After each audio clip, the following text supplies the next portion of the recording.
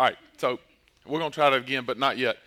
So I normally don't watch you guys worship because I'm kind of trapped in my craziness in the front, and so some of y'all watch because you've made fun of me this morning when I'm worshiping because I like move around and I'm going crazy. I'm not extremely coordinated as far as like rhythm goes, and so like I get kind of crazy. But I looked around this morning, and today's message is about overcoming. And so when we were singing, "You have overcome the world, took the keys from death and hell," I looked and this is what I saw. You have overcome the world, took the keys from death and hell. Join in heaven, we declare you greater. I don't know. I'm not mad at you or trying to make fun of you. I promise. Stay with me. Do we believe what that says? Maybe this morning we don't really believe what that says. So let me repeat what that says. You have overcome the world, took the keys of death and hell. Took the keys of death and hell. I deserve death and hell. He has overcome the world. Now joining heaven, like singing beside of heaven and the angels. I bet right now, the angels are in heaven going, "You have overcome the world. Here you go, Jesus, you're welcome, took the keys." And like I'm just listening to these words this morning, and I'm not necessarily having great circumstances this week. You know what I'm saying? Like I've had some things go on and some frustrating things and some things that I'm working through in my personal life. But when I sing about He has overcome the world, took the keys of death and hell, now joining heaven, we declare you're greater. No. Like I want to celebrate this morning with you guys and worship and get loud and get excited. So I'm asking y'all this morning, maybe you don't have Jesus in your life, so there's no reason to get excited. For everyone that has Jesus in their life this morning, we're going to get to y'all in a second, so just stay with me if you don't have Jesus. But if you have Jesus in your life, I'm asking y'all this morning, how y'all doing this morning? That's better. Okay, and that wasn't even part of the message, so you're welcome. That was free. So this morning's message is about overcoming, having victory, and it's kind of the culmination of our Breaking Bad series because we're going to look at the end of the chapter that we've been dealing with. But when it comes to like being a champion and having victory, there's things that come to my mind. I coached basketball for 9 seasons at Spartanburg Christian Academy, and so every time that I think about championships, that's what comes to my mind, is watching people win championships. Like I watch sports all the time. Some of y'all might not be sports junkies like me, and I try not to reference it every single week because I know it probably gets old for some people if I do.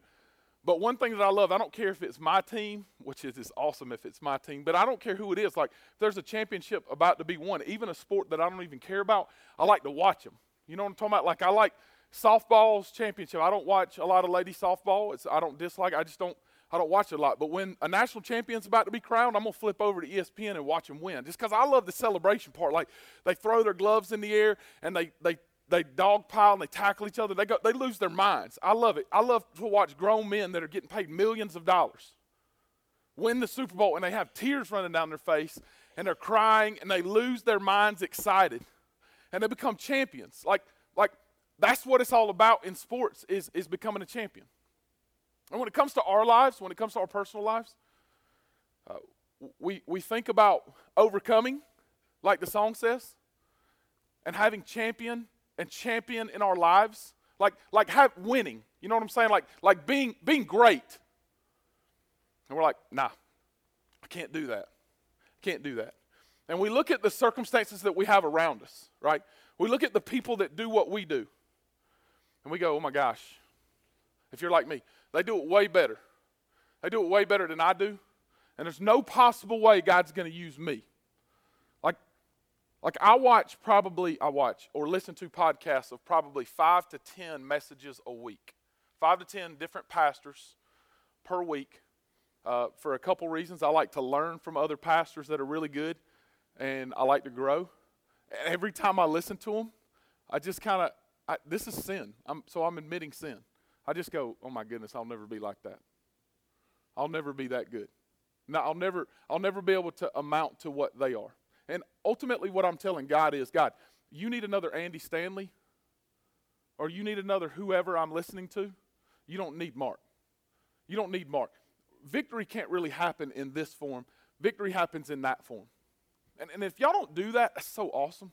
I'm so glad y'all don't struggle in that way. But I feel like, just based on conversations I've had this week alone, with some people that are in here right now and some people that will be at the next service, several conversations. I feel like most of us probably struggle in that way. Like, we believe people can have victory in their lives. We believe people can champion. God can use people, just not us. It's not us. Because, Pastor Mark, dude, if you know what I did in my past, Pastor Mark, I'm just not really that talented. God can use them because they are great, but God really can't use me. And so we take the things like that we're fearfully and wonderfully made by God.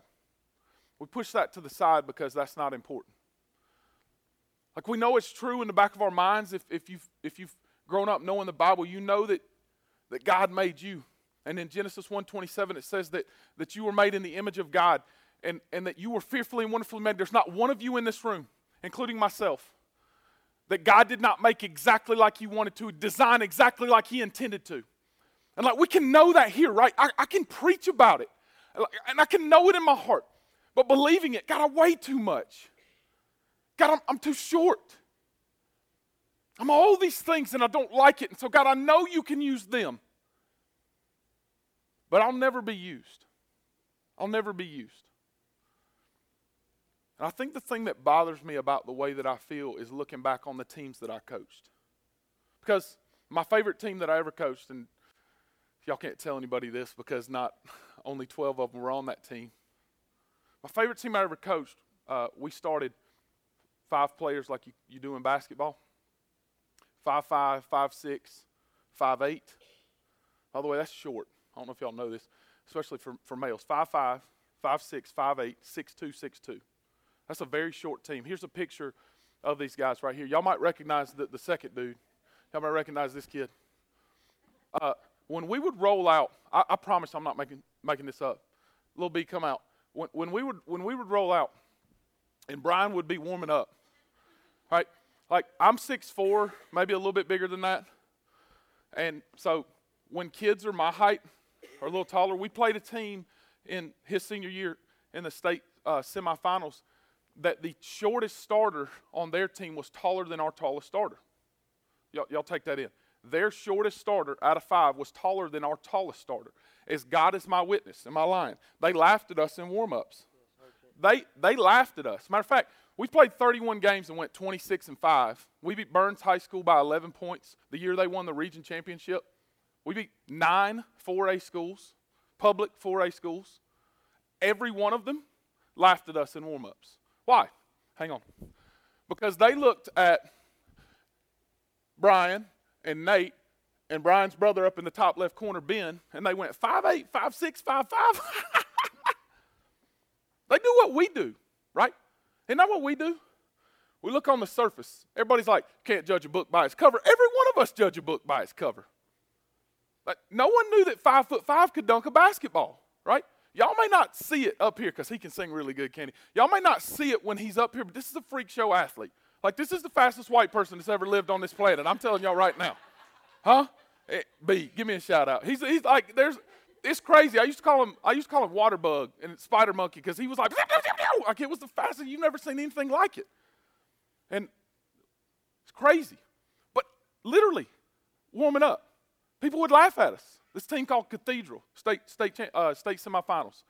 They went 6'3", shortest starter, all the way to 6'9". They had 2 6'7s. We had no chance.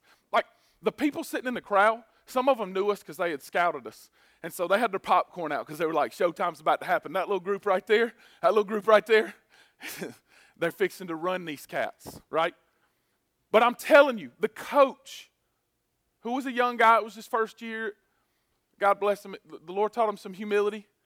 He's sitting there and he's got his arms folded. He's just 6'6", like, he's got nice hair and he's good looking. And I just looked over at him and said, whatever, I'll fight. I'll still beat you up. I don't care, right? So I'm looking at him, and he's got his arms folded, and he's just like, I'm telling you, we heard them say, how is this team 24-5? And I think bad thoughts sometimes. And at that moment, like, I hear him say it, I'm sitting there thinking, we're finna show you why we're 25-5 because I'm counting dubs right now for this game, right? How you going to talk junk about us with us standing there? Was that true? We heard them. And it's because they looked at what we look at. They looked at this. Listen. They looked at this. This is your 2 guard at 5'5". He didn't even play point guard. His brother did. There's no way you can start a 5'5" kid. Thank you. And then this is what happened. This is what happened. We were really fast, and we could really shoot well. Like the best team I've ever seen in my life, and I just happened to be a part of it. And we would throw a press on you, and it was 32 minutes of Hades, if you know what I'm talking about. Like we tried to make you uncomfortable. And the end goal that we had was not that we would cause you to turn the ball over in the first 5, 10, 15 minutes. It was the last 8 that we cared about.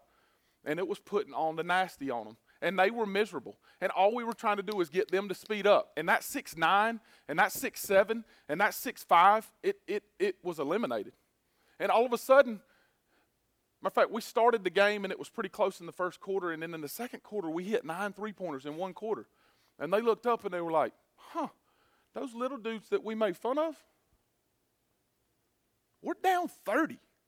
We beat this team, by the way. We took all the starters out for the last quarter, and we won by 29 and scored 98 points in the state semifinals against a team that laughed at us in warm-ups. Laughed at us. 98 points. And they were lucky, because if we wanted to be mean, we would have won by over 50 points. And that's not being conceited. We were up by over 40 in the third. And I'm going to tell you why that was the case with this group. The reason that was the case with this group is not one of them. And it's one of the only groups that I've ever been around that this was the case. Not one of them cared how many points they scored. None of them. It's the craziest thing I've ever seen. Man, they loved each other.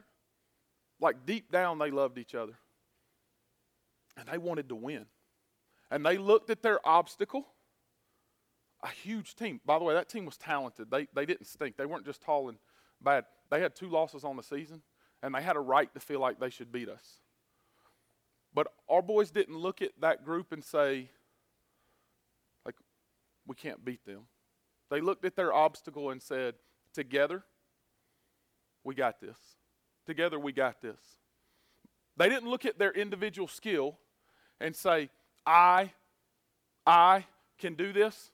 They said, as a family, as a group, our will combined is better than their skill, and that's what we're going to rely on. And they believed in the system, and they bought in, and we did this 3 times. We did this 3 times. Next picture, Zach. We did that 3 times. We got to cut the nets down.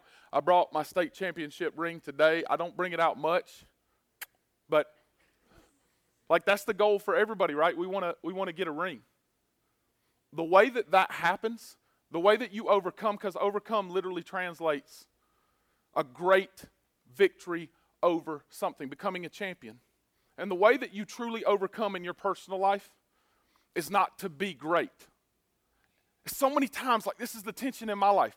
God, I've got to be good enough for you to use me and for my life to look like this. But that's not it. That's not it. Overcoming is not about me being awesome. Overcoming is about obedience of my will, of my personal will. Listen, overcoming is about obedience of my will rather than relying on my skill. Obedience of me to God or to the team in this case rather than relying on me. And that's why I feel that way, right?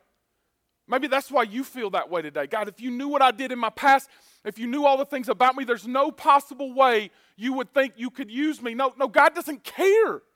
He doesn't look at you and say, yeah, you're right, you're quiet, so I can't use you. You're not loud and eccentric. Or yeah, when you look at yourself in the mirror, that's what I see. No, he looks and says, listen, just join up. Just believe in what we're doing. Just believe in what I'm telling you. Just follow me. So today, like, this is the tension. This is the tension. We will decide in our lives whether we believe God and follow him with our lives and believe that he has overcome the world, took the keys of death and hell, and we join him on the team declaring he's greater, or if we'll say, God, you can use me and I'll be obedient, but it has to be on my terms and my way. And that's what we're going to look at just for the next couple minutes in 1 John chapter 5. Will you pray with me? God, I feel like there's several people in here, Lord, this morning that need the next few minutes, and I know the person that needs it the most is probably me. So God, I just pray that you'll move in people's hearts, and you'll help us understand that truly we can have victory in every single area of our lives when our will becomes yours. So God, help us and change us. We love you. Amen. 1 John chapter 5, and this is kind of the end. So before, Zach, if you'll leave that up, before we do this, let me just remind you, because it's been a couple weeks, and if today's your first time, we're so glad that you're here. Let me just remind you about 1 John. 1 John is a comparing and contrasting book. It's a letter that John wrote, and everything that he does, he wants you to understand what you're supposed to do and how you're supposed to live, but he does it comparing and contrasting, darkness and light, love and hate, all these different things. He does it comparing and contrasting. And so if you remember back, to overcome hate, you have to love. You have to let things go. You have to love. To get out of darkness, you have to let him come in and be the light. All these different things in our lives. Well, it's a culmination in chapter 5. It's the end. And this is what he's saying. If you want to be greatly used by God, this is what happens. This is how we overcome everything. This is how overcoming really happens. This is how victory takes place in your life. And this is what John says. Everyone who believes that Jesus is the Christ, and that Jesus is the Christ has been born of God. And everyone who loves the Father loves whoever has been born of him. And so let's stop right there. If you know Jesus as your Savior and Lord, what John's saying here is, look, I've talked about love and hate. I've talked about love and hate. I've talked about love and hate. Right now, if you hate brothers and sisters, well, then maybe you're not born of God. And that's what he's trying to tell you, like only you know that, but maybe you're not born of God. And so this is like, hello, let yourself answer this question, and this is something that I'm answering.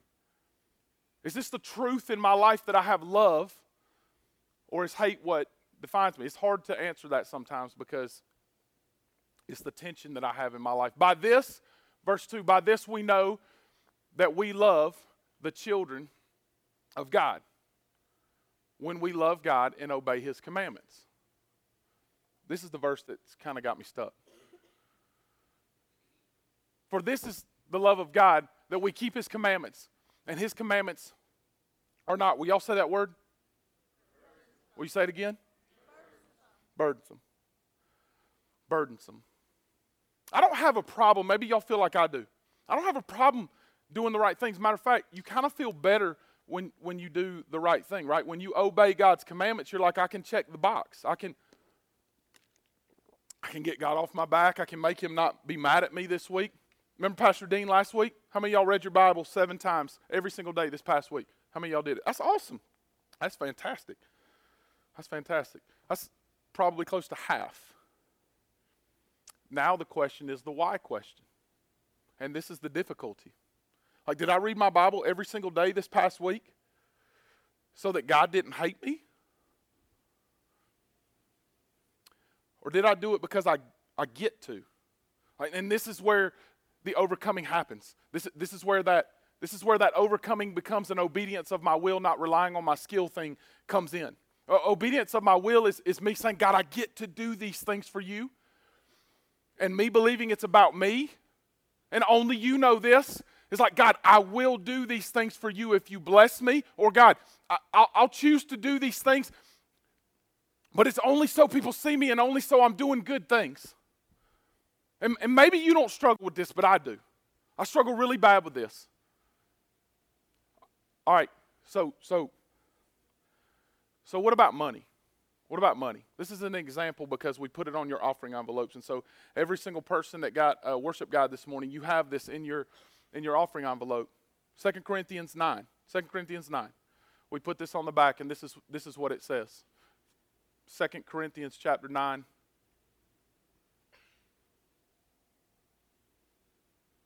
Each one must give as he's decided in his heart, not reluctantly. Or like obedience, but it's not burdensome. Not reluctantly or under compulsion, for God loves a cheerful giver. Thank you, Zach. That that's like difficult. Because like I don't mind being obedient when it comes to like serving, right? I might could come up and serve, but when it comes to money, it's burdensome. You know, like, and if you've grown up in church, you've heard tithe a lot. We don't talk about it as much here because we want this to be it. We want this to be, and by the way, the tithe is certainly in the Bible. I believe it's a benchmark. But like, this is what I think the tension is, and this is what I'm learning in my life. And I'm not saying y'all feel tense. What I'm saying is like this is the pull. This is the frustrating thing. This is, again, like what John was talking about. Like I feel pulled in two directions. I feel like light and darkness. I feel like love and hate. And I'm so frustrated in this area because if you give me $1, I don't mind giving 10 cents. But when you give me $10,000, 1,000 is not nearly as fun, right? Do y'all feel that way? 1,000's not as fun to give as 10 cents. And so this isn't any good. This is terrible. Here's the reason that I feel we feel this way. But it's not just money, by the way. The reason I said this is because it was easy, and it's in the back of your, or in your worship guides. It's on your offering envelope. The reason I think we feel this way is because we don't really think it all belongs to God anyway. We feel like it's all mine. By the way, so are your gifts and talents, if you feel that way. If you feel that way about your finances, you feel that way about everything in your life. That it's all mine. That I do God a favor when I walk in here and I put something in the boxes where how we give or swipe on the kiosks or give online. God, you're welcome. Here's 5% of my money. Look what I did for you. And listen, if you give that way, we will take it. We will take it. But it's wrong. Matter of fact, it's sin. According to Scripture, in 1 John 5 and in this, I believe you're sinning and you're missing the blessing of God. Like this is what I really believe. One of the saddest things in the Bible is when Christ followers, which is most of you, when we're disobedient. One of the saddest things in the Bible is when we're disobedient. I mean, when push back and you say, you know what, God, this is about me today. But I'm not sure reluctant obedience is any farther along than disobedience because you miss all of what God wants to do in your life. And you do the things so God is off your back. Listen to me right now. Listen. God is not on your back. God does not mad at you. God loves you. He's for you. He'll never leave you. God doesn't want things from you. He wants things for you.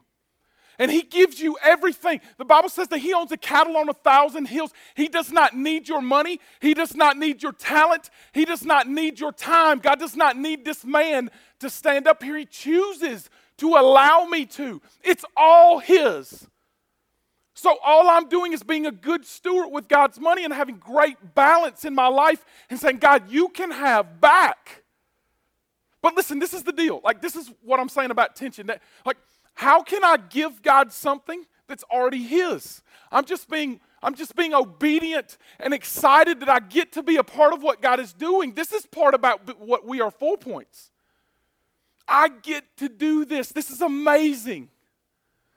100%, listen to this carefully, and if you walk out of here and don't believe this, well, then you've missed the point of what your life is here for. 100% of you is to glorify God 100%.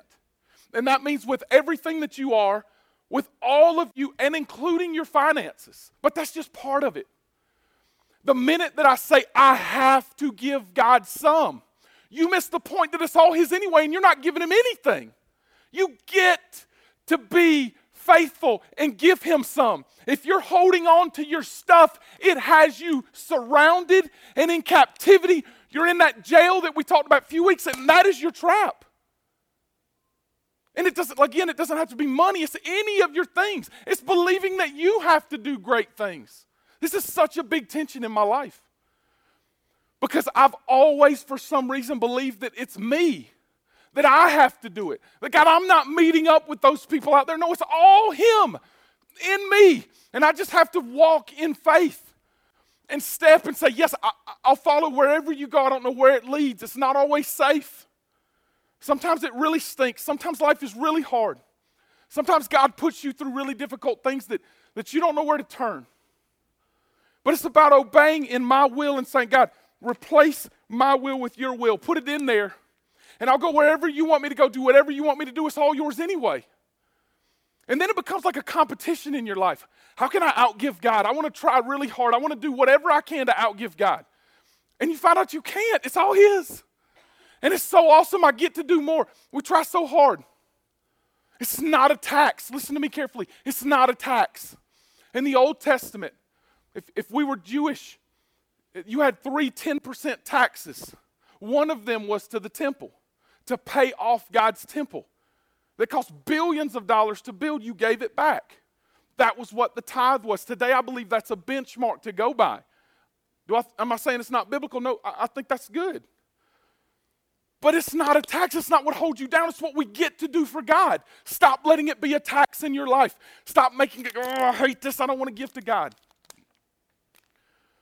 Am I telling you we don't need your money? No, I'm telling you that we need money to survive, certainly. But we don't need your money. We don't want something from you. We, just like God, wants something for you. And if you hold on to everything that you are, and you never let God look at you and say, I can use you. I can change the world with you.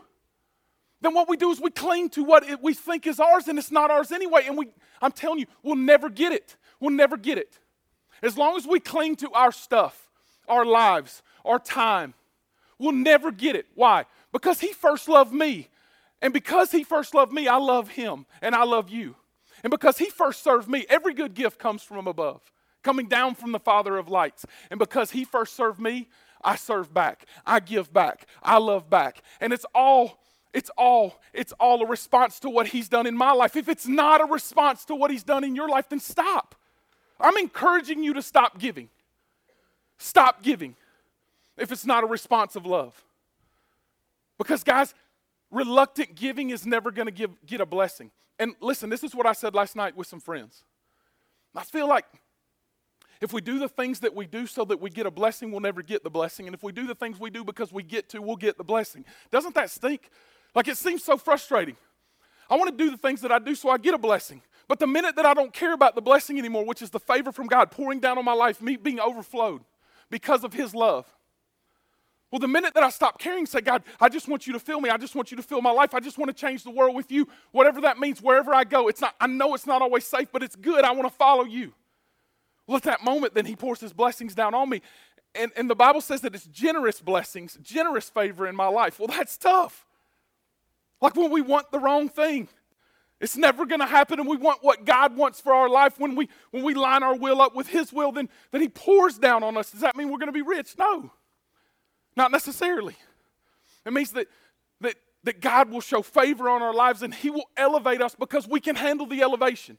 Honest to goodness, right now in my life, as He is changing me, and I'm in the process of major changes in my life, if God elevated me right now, I would take the glory. What I want for my life and what I want for your life is that we will so line ourselves up with God that we will be able to handle elevation from God and not believe that it's about us, but it's truly about Him. Until that happens, it is a curse. It is a curse. And that is so what I want for my life. Is to believe that it's really all God's anyway. And it's such a frustration of mine. That I still, after being educated and after knowing these things, that I still believe that I have to do good things and I have to do enough. You don't have to do anything. God loves you so much that we can't possibly comprehend it. And it's just about my will lining up with His. Next verse. This is the last two verses, then we're done. For everyone who has been born of God, what's that word? Say it loud. That's the goal today, right? Say it again loud. Say overcomes.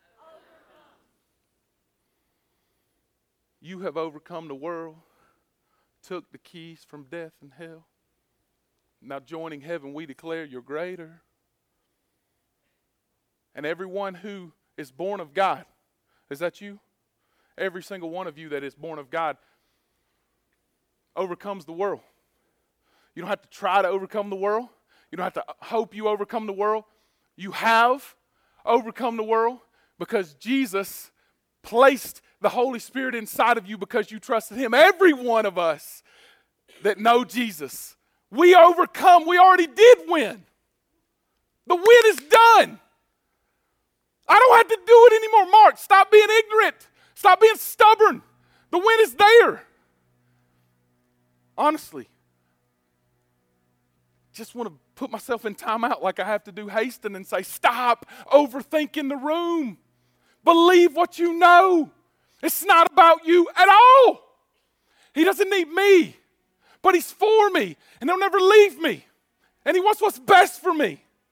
And he wants my life to count, but it will only count when I believe the victory is already won and I don't have to do the victory. I line myself up with him. I get a ring, and the ring is not with little fake diamonds and this warrior thing. It's the king's ring. It's his signet. It's world-changing. It's having all of him become all of me. So that when people see me, they don't see Mark, this crazy dude that talks loud and gets angry and sins and keeps falling back. Am I not going to do those things? Of course I'm going to keep doing those things. I'm a man. But my definition is not about what I do. Am I tall enough? Am I short enough? People walk in, they laugh at me. There's no way he can be a pastor. It doesn't matter if they laugh. I'm about us. And we're about him. And we're about changing the world. We don't care what they think. We don't care what they say. We don't care if they believe we're strong enough. We know that we can do it. And it's not because of us inside of us. It's because we've already overcome. We have Jesus.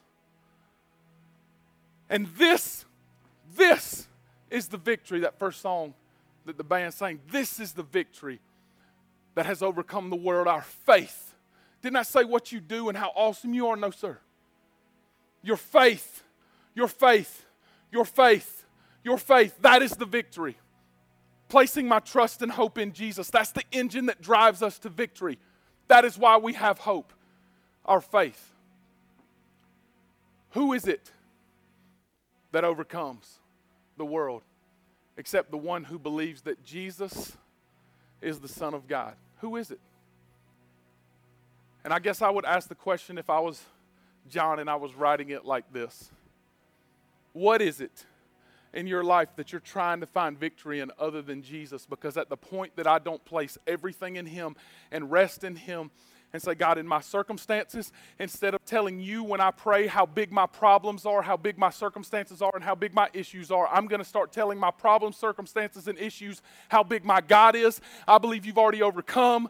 I believe you've taken away the sin of the world. I believe you took the keys of death and hell. You are the overcomer. You're greater. And I believe that. I believe that. I believe that. And today, God, in all of me, I will place all of me in all of you. Replace what I am with you.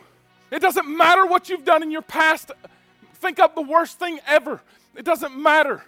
All that matters is I line myself up with him, and it doesn't matter if you're doing great things. That is awesome, but it's only because we get to, not because we have to. And when that takes place in my life, then I start telling God how big God is, how big he is, and thanking him and rejoicing, and then start telling my sins the promises of God. I don't care what you say. My God is for me. He'll never leave me.